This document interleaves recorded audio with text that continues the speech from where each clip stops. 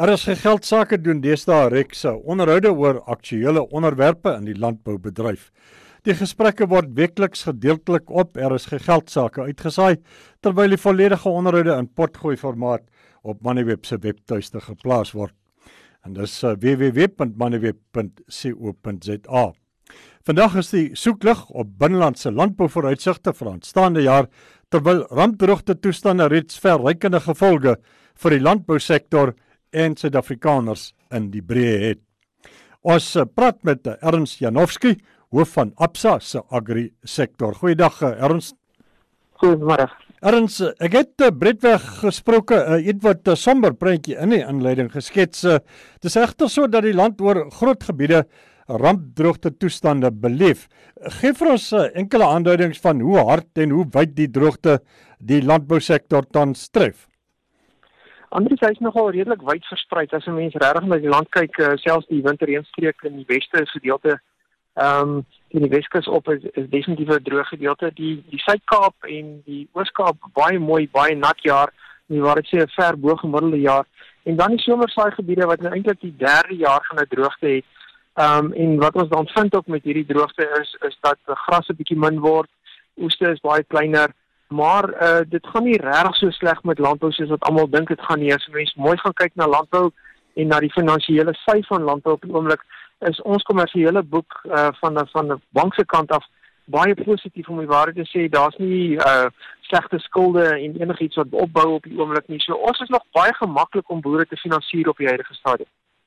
Ernst, daar is plekke wat nou swaar kry wat rampdroogte beleef, maar daar is ook sekere sektore van die landbousektor wat baie goed nog doen. Enkeles van hulle? Ja, Andries, eintlik as 'n mens na landbou gaan kyk, moet 'n mens sê daar's 'n paar goed wat verander het hierdie droogte teen enige van die vorige droogtes. Die eerste een is net dood eenvoudig.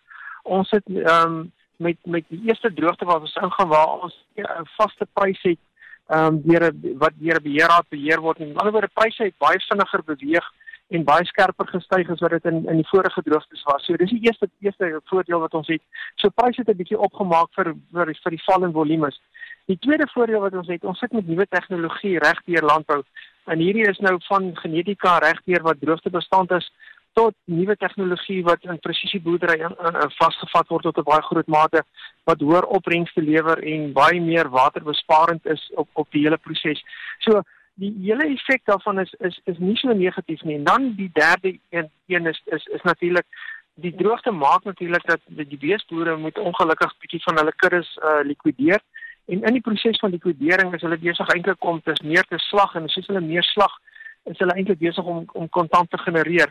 So as 'n mens die volle prentjie kyk, dan lyk landbou eintlik nog redelik kontant, stewig redelik in kontant, maar dis hoofsaaklik as die feit dat hulle teelkuddes bietjie uitslag, en dan die prys wat ook gekompenseer het vir die vorige jare se twee droogtes.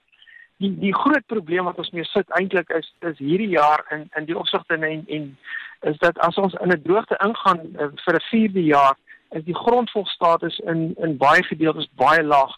En dit beteken dat die reën is uiters noodsaaklik om te kan plant en te kan voortgaan. En dit is ons grootste probleem, nie net daar nie, maar ook ons damvlakke het begin daal oor tyd.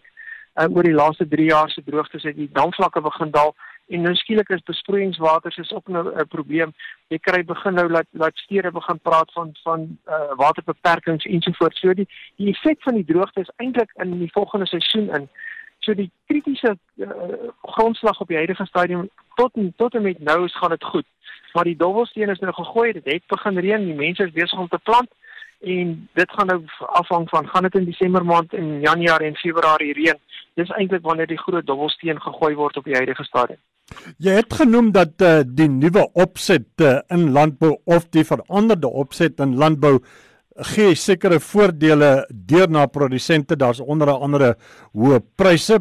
Ons begin van daai pryse al op die winkelrakke sien, onder andere by die prys van hoender. Tot watter mate kan die verbruiker geraak word deur hierdie situasie? Andries, ek dink tot 'n baie groot mate is die prys al in die prys ingewerk op die huidige stadium al klaar. As 'n mens net gaan kyk, internasionaal het mieliepryse afgekom. Internasionaal het jou kommoditeitspryse oor die algemeen vir hoender en alles het afgekom. So die eintlike ding wat die drywer vir pryse op die huidige stadium is meer 'n wisselkoerseffek as wat dit 'n kommoditeitseffek is van Suid-Afrika se kant af. Want ons is klaar op invoerpariteite en ek dink nie die prys sal baie hoër styg as gevolg van die internasionale prys nie. Met ander woorde, ons is klaar baie naby aan ons invoerpariteite. So wat jy hierso sien is hoofsaaklike wisselkoerseffek wat jy gaan sien. En ek dink dit is die grootste drywer van pryse op die huidige stadium. So die inflasie drywer of die droogte effek op die pryse is al klaar in die prys in. Die tweede effek wat ons nou sien is maar meer 'n wisselkoerseffek wat ons op die verbruiker sal sien. Jy het genoem dat die impak van die droogte kan in die nuwe jaar baie sterker deurslaan as wat die geval nou is. Saam daarmee is daar 'n geweldige onsekerheid oor waar dit gaan reën, wanneer dit gaan reën en hoeveel dit gaan reën. Erns, hoe moet die landbousektor die onsekerheid benader om die beste van 'n slegte saak te maak? Ongelukkig, Andries, is 'n boer blootgestel aan die weer in die algemeen. En wat ons kry is hy moet heel waarskynlik plant om sy skuld en al die ander goed te kan nakom. Met ander woorde, net om selfs te kan leef, moet hy oes iewers te maak om iets te hê om te kan verkoop. En omdat hy seisonaal gebind is daaraan, het hy nie baie ander rede as om te plant nie. Nou die vraag is, gaan dit reën of gaan dit nie reën nie? As 'n mens gaan kyk na die weervoorspellings en as jy gaan kyk nie net na een voorspelling, as jy na die goed begin kyk soos dat hulle aan mekaar gelas word. Met ander woorde, ons praat hier van warmer Indiese Oseane wat meer stormagtig gaan wees en dit beteken meer tropiese storms wat waarskynlik ons 'n bietjie leer gaan suig. As jy praat van El Niño, die voorspellings dat dit van die sterkste El Niño voorspellings nog ooit is, sit daarby dan die sonvlekke wat besig is om te daal en normaalweg in 'n sonvlek dalende situasie sit jy met 'n droogte. Hier's 'n klomp goed wat nou ons net wys dat dit gaan waarskynlik 'n baie droë jaar wees en dis 'n kombinasie van goed. So met ander woorde, waar jy vroeër partykeer net een gekry het, sien nou maar die sonvlekke daal, en nie El Niño nie, hierdie keer 'n kombinasie van goed wat vir ons dit voorspel. En dit wat dit so moeilik maak om te kan sê, gaan dit reën of gaan dit nie reën nie. Ek is byvoorbeeld nou sit hier in Luitrigard op die oomblik, en as ek rondom my kyk, is alles groen. Dit het goed gereën, die veld lyk nie te sleg nie, om die waarheid te sê, dit lyk eintlik baie goed. Maar gaan dit reën is eintlik die vraag in die toekoms, en ek dink dit is die vraag wat ons almal mee stoei en spartel op die oomblik.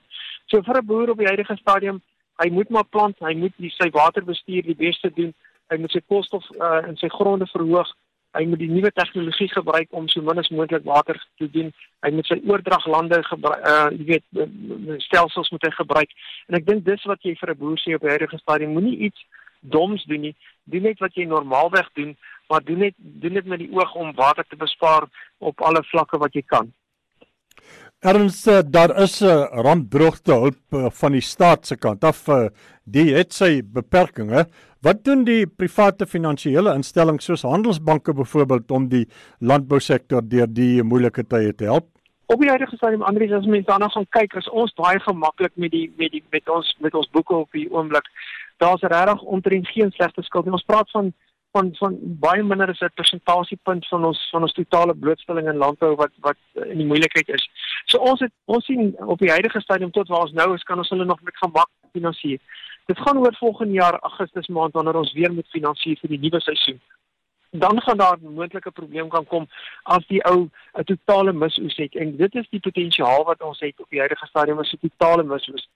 En dan gaan ons moet herstruktureer, ons sal moet ander planne maak.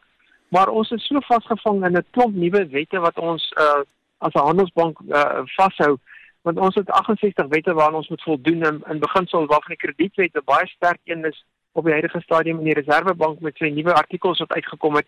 Sê net doodeenvoudig, jy kan nie net herstruktureer nie, jy moet 'n ou in 'n risikofaktor in 'n plaas, jy moet hom heeltemal deur 'n proses vat en hom daar deurvat.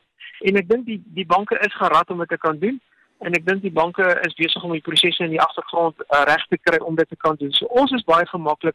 Ons sal hulle definitief nog volgende jaar kan deurvat en die jaar daarna selfs as ons moet. Opsommend, Erns, jou landbouboodskap aan die landbousektor en Suid-Afrikaners in die breë? As ek na die landbou kyk in die breë is dit gaan hierdie spel wat op die huidige stadium gespeel word is vir my meer 'n wisselkoersspel as enigiets anders en die wisselkoers soos ons hom sien op die oomblik gaan by ons bly uitblaas. Met ander woorde, ons gaan 'n verswakkende wisselkoers kry en dit gaan die landbou bevoordeel. So wat ons vir die boere sê op die huidige stadium, dis nog nie tyd om op te hou boer nie, dis nog tyd om te belê.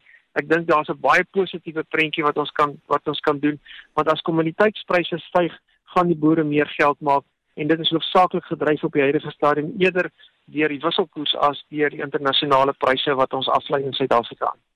Dit was Ernst Janowski, hoof van Absa se agri sektor.